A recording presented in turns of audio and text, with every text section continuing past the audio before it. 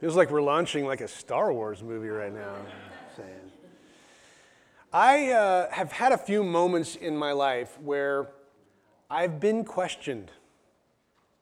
And a few times it's been in like a court situation. That was a little unsettling. Have you ever had to be in a situation like that where maybe you were defending yourself or something and it feels very serious? And the judge can be kind of a little bit intimidating. Kind of no nonsense. There's a couple judges here in Polk County that, like, they literally intimidate me. But being questioned, it's tough. Maybe you've had that moment where you've been questioned. You know, when that officer pulls you over and he asks that question, you've heard it. Do you know how fast you were going? And in that moment, you have a come to Jesus situation. Do you admit that your cruise control was actually set higher than the... Okay, I'm calling out a few of you. Yeah, being questioned, it feels, even when, like maybe you, like me, I've had moments where I've been questioned. Maybe it's my integrity or it's whatever it might be. And there's been times where I'm even intimidated when I'm pretty sure I didn't do anything wrong. Have you ever been questioned in a situation like that and you're pretty sure you didn't do anything wrong, but you still feel kind of weird?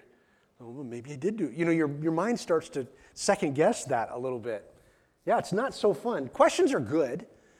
That's how we learn things. We want to question things that happen, or yeah, it's good. We learn information that way, but sometimes those questions can turn into interrogations. Maybe you can think of a moment recently where it seemed like a innocent set of questions, but then it started to feel like I'm being interrogated right now. Maybe it was by a spouse. I don't know. But it's intimidating. Jesus is going to face some questions today. And this is some of his last interactions with the Jewish leadership before what would be his death. And so it's pending. And he's going to be questioned. Imagine being in a position where you question God. Maybe you've done that in your life. So we're going to see some questions that Jesus is asked, and they're trying to get him. They're trying to do whatever they can to take him down, to diminish his authority, to get this rabbi out of their hair for good. And we're going to see a rare moment in the scriptures where a lot of different groups in the Jewish leadership sort of work together, which you don't really see a whole lot. And we're going to see that today. If you have a Bible or device, I encourage you to open to Matthew chapter 22. We're going to start with about verse 15 is where we'll kick off. I'm Pastor Ben. I'm glad you're here with us today, whether that be online or in person. We gather like this, like Christ followers all over the world. And we meet on a Sunday because that was the day Jesus rose from the dead and changed human history. That's why we meet. We want to lift his name up high. We want to hear the scriptures and then put them into practice, right? It's not just about hearing, but it's about putting them into practice. And today we're talking about questioning Jesus. Would you pray with me? Our Father and our God in heaven, you're mighty and powerful. Your mercies are new every morning. Great is your faithfulness. Father, I pray that you'd give us eyes to see, ears to hear, and a heart that's ready to listen and obey. And Father, as we see these questions, I pray that you would shape us as a people from these answers that Jesus gives in the text. So Father, we lean into your word, and may your Holy Spirit move powerfully. In Jesus' name, amen. All right, if you can stand with me, I'm going to read the scriptures, starting with chapter 22, verse 15. Get ready for some questions. Here we go. Then the Pharisees went and plotted how to entangle him in his words. And they sent their disciples to him, along with the Herodians, saying, Teacher, we know that you are true and teach the way of God truthfully, and you do not care about anyone's opinion, for you are not swayed by appearances. Tell us then, what do you think? Is it lawful to pay taxes to Caesar or not? But Jesus, aware of their malice, said, Why do you put me to the test? You hypocrite, show me the coin for the tax. And they brought him a denarius, and Jesus said to them, Whose likeness and inscription is this? They said, Caesar's. Then he said to them, Therefore, render to Caesar the things that are Caesar's, and to God the things that are God's. And when they heard it, they marveled and they left him and went away. The same day, the Sadducees came to him, who say there is no resurrection, and they asked him a question, saying, Teacher, Moses said, if a man dies having no children, his brother must marry the widow and raise up offspring for his brother. And now there were 7 brothers among us. The first married and died, and having no offspring, he left his wife to his brother. And so then, too, the second and the third, down to the 7th. And after them all, the woman died. In the resurrection, therefore, of the 7, whose wife will she be? For they all had her. And Jesus answered them, you are wrong because you know neither the Scriptures nor the power of God. Ouch. For in the resurrection, they neither marry nor are given in marriage, but are like angels in heaven. And as for the resurrection of the dead, have you not read what was said to you by God? I am the God of Abraham and the God of Isaac and the God of Jacob. He is not the God of the dead. He's not God of the dead, but of the living. And when the crowd heard it, they were astonished at his teachings. But when the Pharisees heard that he had silenced the Sadducees, I feel like there's this back and forth, all these groups, so you go now, you go now. And now we get another moment here, another question. When the Pharisees heard that he had silenced the Sadducees, they gathered together, and one of them, a lawyer, asked him a question to test him. Teacher, which is the greatest commandment in the law? And he said to him, you shall love the Lord your God with all your heart and with all your soul and with all your mind. This is the great and first commandment. And the second one is like it. You shall love your neighbor as yourself. On these 2 commandments depend all the law and the prophets. Now, while the Pharisees were gathered together, Jesus asked them a question, saying, what do you think about the Christ? Whose son is he? And they said to him, the son of David. And he said to them, well, then how is it that David in the Spirit calls him Lord, saying, the Lord said to my Lord, sit at my right hand until I put your enemies under your feet. If David calls him Lord, how is he his son? And no one was able to answer him a word, nor from that day did anyone dare ask him any more questions. The word of the Lord. Thanks be to God. Let's sit down. All right, so a lot to unpack here. We have some pretty powerful questions, some pretty big challenges, really, not just to Jesus' teaching, but his authority. And just small challenges, right? The first one is, how do you handle taxes? That's a loaded question. Still is a loaded question. What do we do with governments, right? So that's a small thing. How are you going to handle that, Jesus? Talk about a rock and a hard place situation. That's the first challenge. The second challenge is, how does the whole after we die thing work? Now, that's kind of a big deal. And then finally, Jesus take the entire Scriptures and sum it up in one sentence. Easy peasy, right? All 3 challenges, we got this. How is he going to answer these questions? Well, first of all, let's go back to that tribute to Caesar, that whole tax that sparks the question. There was this annual poll tax that apparently had to be paid to the Roman government by all adult Jews. And many Jews felt like we can't pay taxes to this evil government. And so there was this whole tension. Well, if you paid the tax, well, you're just, deferring to the man. You're just paying for this evil government. But on the other hand, if you refuse to pay this tax as a good Jewish person, you were also now liable for violating the law. So how do you handle this? How is Jesus going to handle this conundrum? Is he going to be on the side of Israel or the side of Rome? See what they were doing? They're kind of pitting this sort of battle. And I'm curious to see what Matthew's face looked like. So remember, Matthew, the guy, our author here of this gospel, what was his job before he met Jesus? Tax collector. So I'm guessing his ears are pretty perked up right now. Like he's like, that's a great question, Jesus. How are you going to answer this? I mean, you remember, that's what I did for a living. The tax collector is probably real keened in on what Jesus is going to say. What side is he going to fall on? It's a loaded question. It's a fair question. What do you do with this?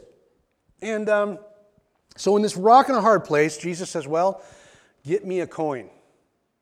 Now, this is interesting. They're in the temple area. The Jews knew they weren't supposed to have any kind of images or pictures or idols.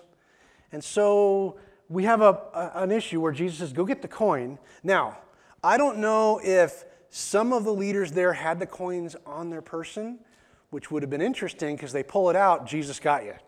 You've got an image that's not of God in the temple. That's like major no-no for the Jewish culture. Now, I don't know if they had it on their person or if they had to go find something, but they go find a Roman coin or they had it with them, and they show this coin to Jesus. This is a denarius. If you've never seen one, notice there are images on this coin. It is stamped with something. There is an image, and this coin had a phrase on it. It was propaganda for the Roman government. It said on there in writing, Tiberius Caesar, son of the divine Augustus. So a picture of the Son of God, according to them, the divine Augustus, is on this coin. You see the layers going on here. They shouldn't have had the coin in the first place, nowhere near the temple. It's got this image stamped of propaganda talking about this divine Augustus. Yeah, this is a problem. And the Jews should have rejected those coins. This is a problem for them. How is Jesus going to answer this? Well, he tells them this genius idea. Well, see, what is stamped in the image of Caesar, you give to Caesar. But what is stamped with the image of God, you give to God. You see what he's doing there? You see, back in Genesis, we were told that humanity was made in the image of God, stamped with his image. Jesus is going all the way back to the beginning and saying, this is an image of Caesar, give that to him. That's his jurisdiction, but you're human. You're my jurisdiction. What a genius answer to this question. And he's doing something here. He's asserting that we have a civic duty. That there's some civic duties that we have. And the Roman government wasn't like any worse than the governments that have been throughout the ages. In fact, you could say the Roman government was pretty rough. Some of those Caesars were pretty nasty. They're emperors, and they wanted to be called gods. That's why the coin has that on there. And so Jesus is showing something that we have some civic duty here, but ultimately we're stamped in the image of God, and everything we are belongs to him. Does that make sense? But what a wild way to get out of that conundrum where he's asserting, yes, we have governments that we live in, and God's people have always faced this problem. This has been a tension all the way back to the beginning of the Hebrew Scriptures. You think about all the empires, Egypt, Babylon, Assyria, then you have the Seleucids, then you have Alexander the Great, you have Rome. We've always been a people of exile living under other governments, but we have a king and a kingdom that's not of this world. And that tension here, Jesus navigates that perfectly. We have some obligations, folks. We live in this country, but your ultimate allegiance is who stamped you as his, and that's God. Oh, there's so much depth we could go to that. God lays claim to every individual life. I mean, one commentator said Jesus is making a subtle yet powerful contrast. Caesar's image is on the denarius, so he can lay claim to money through taxation, but God's image is on humanity, so he can lay claim to every individual life. There are matters that belong to civic government, and there are matters that belong to God's realm. And Jesus is saying there's some obligations here. Interesting, isn't it?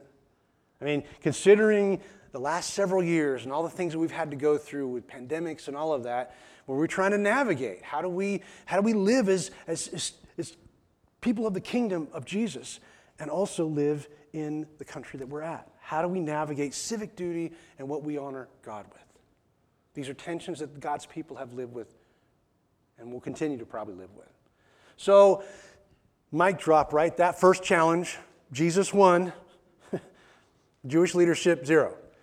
All right, so then we go on to this next challenge. And this is resurrection. Now, what they're trying to do, the Sadducees bring this up, the disciples of the Sadducees, and they're using some law here. Deuteronomy 25 speaks of this idea of carrying on the family line. And so it was for the purpose of making sure that the property stays with the family. It was a very patriarchal society. And so the firstborn makes a difference, and the man had to, carry on the line, right? That's something that Deuteronomy said, hey, this is an important law to be aware of, and so that the family can continue to thrive. And that was the point of Deuteronomy 25.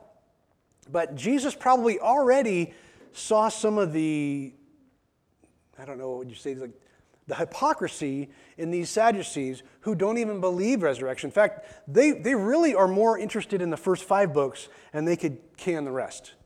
The Sadducees were really about Torah.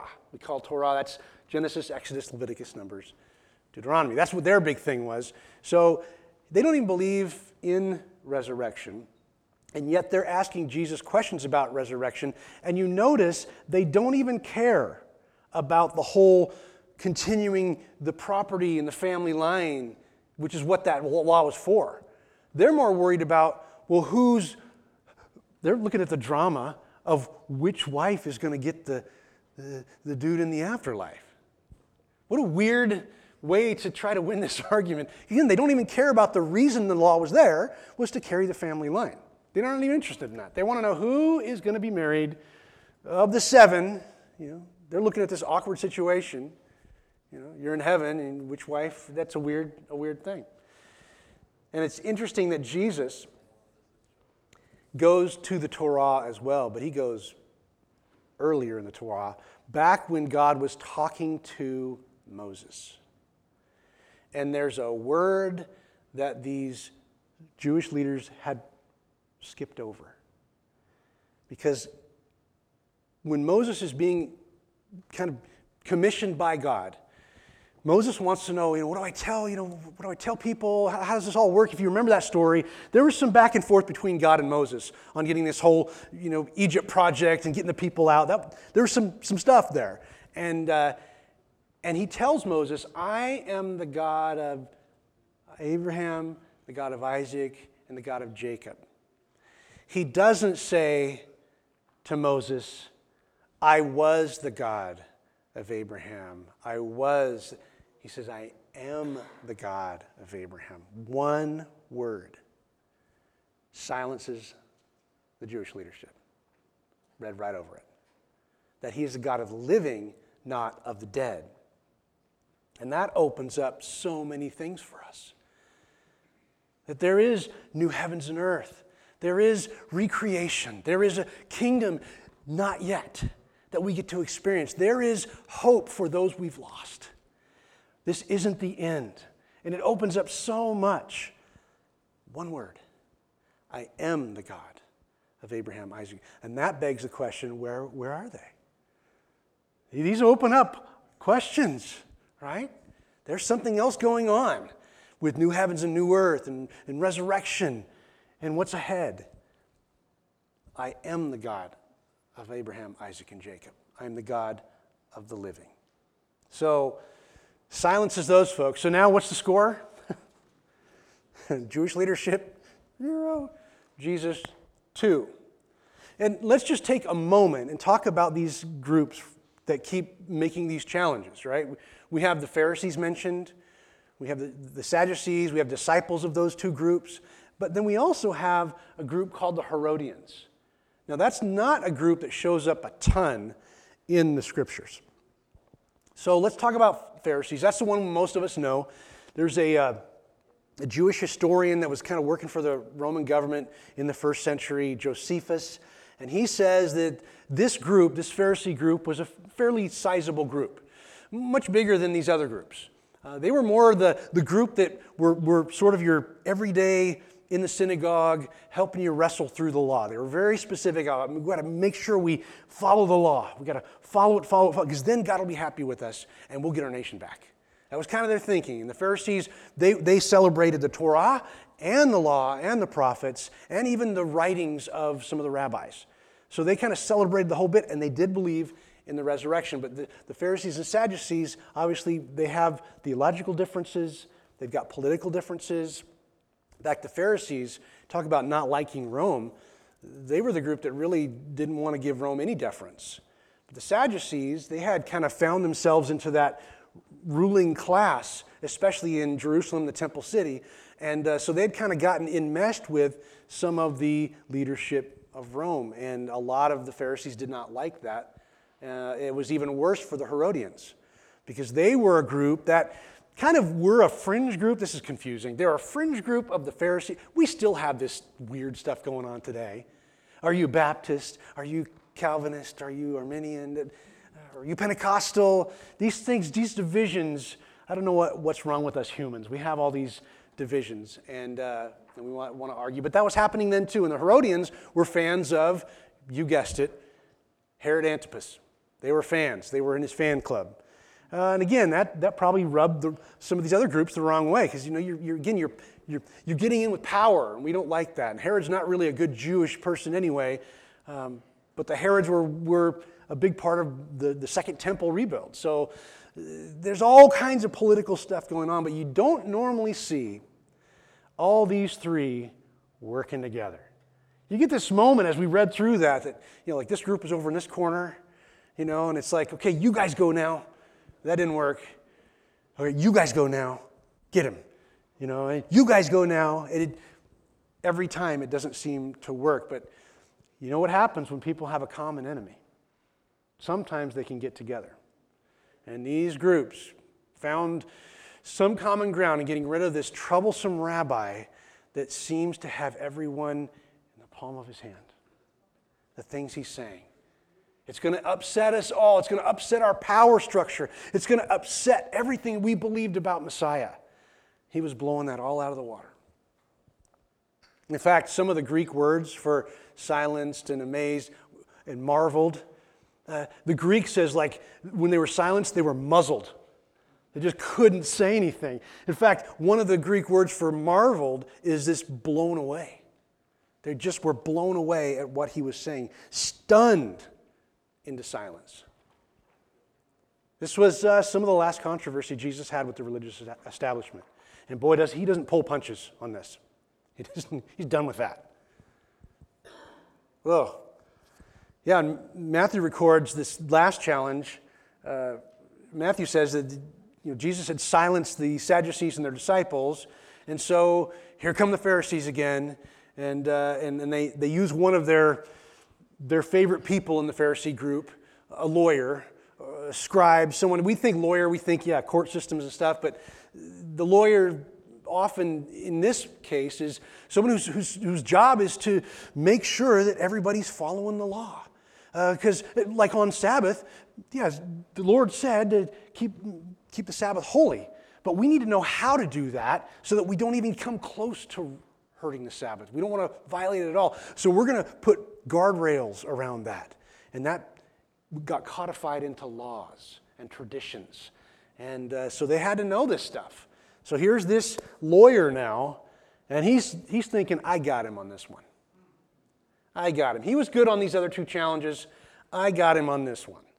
I'm going to make him, I can just see this in his head, I'm going to make him summarize the entire Hebrew set of scriptures, the entire good book, into one sentence. Impossible, right? For a guy that knows the law stuff, right? He studies, this is his life. He's like, there's no way this Jesus rabbi can do this in one sentence. Well, we know the rest of the story, don't we? He does it in basically one sentence. And Jesus is answering this back and forth game that was common in the Hebrew culture, especially in the academic culture of the first century with these different Jewish groups. They would do this thing called greater lesser. And in another way to put it, they would say, well, what has more weight, what has less weight? This was a common way that they would do debate and argue with each other. And remember, this is before Google. You could look it up in 2 seconds. They had hours on hand, and they could do this back and forth. What has more weight? Well, this has more weight. Well, what about this? They were doing this all the time. So this is a classic Hebrew riddle here for Jesus. What has more weight? Of all that we know, what has more weight? And I like the fact that at least this guy calls him teacher. So that's nice. He doesn't butter him up. If you notice the beginning of the first challenge, didn't you hear that when I was reading it? Oh, teacher, you're so good, and you're not swayed by anybody. They're kind of building him up, before they hit him with the taxation question. This guy, at least, he seems respectful, calls him teacher. And Jesus, in this wonderful, amazing way, answers this basically in a single sentence. And he's using the Shema, which for the Jewish people that was well known. Hear, O Israel, the Lord our God, the Lord your God is one. Therefore you should love you should love God with all your heart, soul, mind, strength. And so the Jewish people would know that pretty well. And so he's probably thinking, okay. And then Jesus adds some Leviticus on there. Jesus adds Leviticus 19:18, which says, and equally, love your neighbor as yourself. And with that sums up the whole thing. Everything that God wants really for humanity is right there. Does it in one sentence. And as you know, that was the third challenge. He won it, and mouths are closed. They cannot believe these three challenges would have thrown any rabbi, probably. It would have been days and weeks and years. They would have to kind of navigate all the weightiness of what. He does it in a single sentence. Third challenge met. And so then Jesus questions them. Just as a little kind of final note. He basically says, hey, how is it possible that the scriptures, and he's quoting like Psalm 110. How is it that we say that the Messiah is David's son, like King David, like way back in the day? So how is that? How can he be David's son, and yet also David is writing about his son being the Lord? How can he be his son, but then also the Lord? How can that work? And in that moment, Jesus is basically claiming all of the Messiah stuff. He is the Son of Man, Son of David, Son of God, Messiah, kingly line of David. All of that in one, and the Messiah is greater than all this, and they don't have a word to say. And I would imagine that Jesus' heart is heavy. And this is it, the last time, and it turns violent. But man, I gotta see his heart in these challenges where he's just wanting to just give them a big hug, and they would have it not. In the language of Palm Sunday, right? I would have gathered you like a hen gathers the chicks, but you would not have it. And this is the final bit, and they remain speechless. And I wonder about us sometimes here. I wonder about how we question the things of God. We question Jesus. When he says something, we try to find our way, wiggle out of it. I mean, when we hear the text, do we read it with an open mind or a closed mind? Are we willing to see Jesus, to hear him? As is often said, do we have eyes to see, ears to hear, and a heart that can listen? And when Jesus is teaching these things, what are we doing? Is our mind open, closed? And I wonder, how are you doing with some of these teachings? Let's talk about the first one. Are you giving Caesar what is Caesar's, and God what is God's? Now, we've all gone through, again, a pretty rough 5-some years where we've had to navigate what does this look like for us to honor civic government and ultimately honor our image maker, the Lord. How are you at navigating? Are you rendering to Caesar what is Caesar's? For instance, do you vote? It drives me crazy sometimes. And I'm not getting partisan on this at all. But if you're going to complain about it, well, at least have voted. Vote your conscience. This is a God-given right that we have, which is great. Be a good citizen. Pay taxes. Ooh, I went down that road. Who's cheating taxes? Jesus said, and again, we can't just read what he says and just dismiss it. Give to Caesar what is Caesar's. What are you doing with that? Are you being a good citizen? Are you upholding your bit of the deal? Yeah, voting in taxes, this is one thing, but are you serving? your community. There's things here about, there's some civic responsibility, and I think that's important. And Jesus is affirming that, but also saying you're made in the image of God, not in the image of Caesar, so remember who's God. Our ultimate allegiance is to the Lord. So how are you navigating that? It's Jesus' words, it's not my words. Give to Caesar what is Caesar, and to God what is God's. How do you put that into action? Are you a person who, when you pray, you're seeing the Lord as the God of the living, not the God of the dead? And that we are resurrection people. We are a different sort of people. We live resurrection day in and day out. And Jesus told us how to be resurrection people. He gave it to us in one sentence. To be resurrection people, you love God with everything you got and love that neighbor. Yes, that neighbor. You know what I'm saying. Love your neighbor as yourself. That's how we are resurrection people. We do give to Caesar what is Caesar's, but we give to God what is God's. And we live as great commandment people. That's how we live. I mean, these questions right here, these answers are lifeline for us. This is how we live in the now and honor the not yet. We are given to Caesar what's Caesar's, we give to God what's God's, and we live resurrection life because our God is the God of the living, not of the dead. And we do that by loving God with all we got and loving that neighbor, whoever God puts in your path. James would write about this as the royal law. This is the royal law of love, and that's how we operate. How can you do that this week? How can you operate that way? Again, maybe we get back to that first challenge. Are you rendering to Caesar what is Caesar's, but to God what is God's? Are you living as a resurrection person? Who are you called to love this week? It might be someone that maybe you don't agree with, but you're called to love your neighbor as yourself. It's weird how people say, well, I really love the Lord, but my neighbors are real, you don't know this person. They're connected. Jesus just connected them, and they aren't to be pulled apart. You love God, and an expression of that is you're loving your neighbor. You love your neighbor, you're loving God. It's two connected. You can't pull them apart. Jesus just did that for us. You want to sum up this whole Bible thing, those two. That's how we live the greatest resurrection life. And the only point I have today is that we would be greatest commandment strong. That when people look at us, you and I, when we leave this place every weekend, that we go into the community in our neighborhoods, we are great commandment people. That they would see us loving neighbors and go, let's be that kind of people. Let's pray. Father, you're good and mighty, powerful. Give us eyes to hear, ears to listen. Lord, change us by what this teaching has revealed, Father.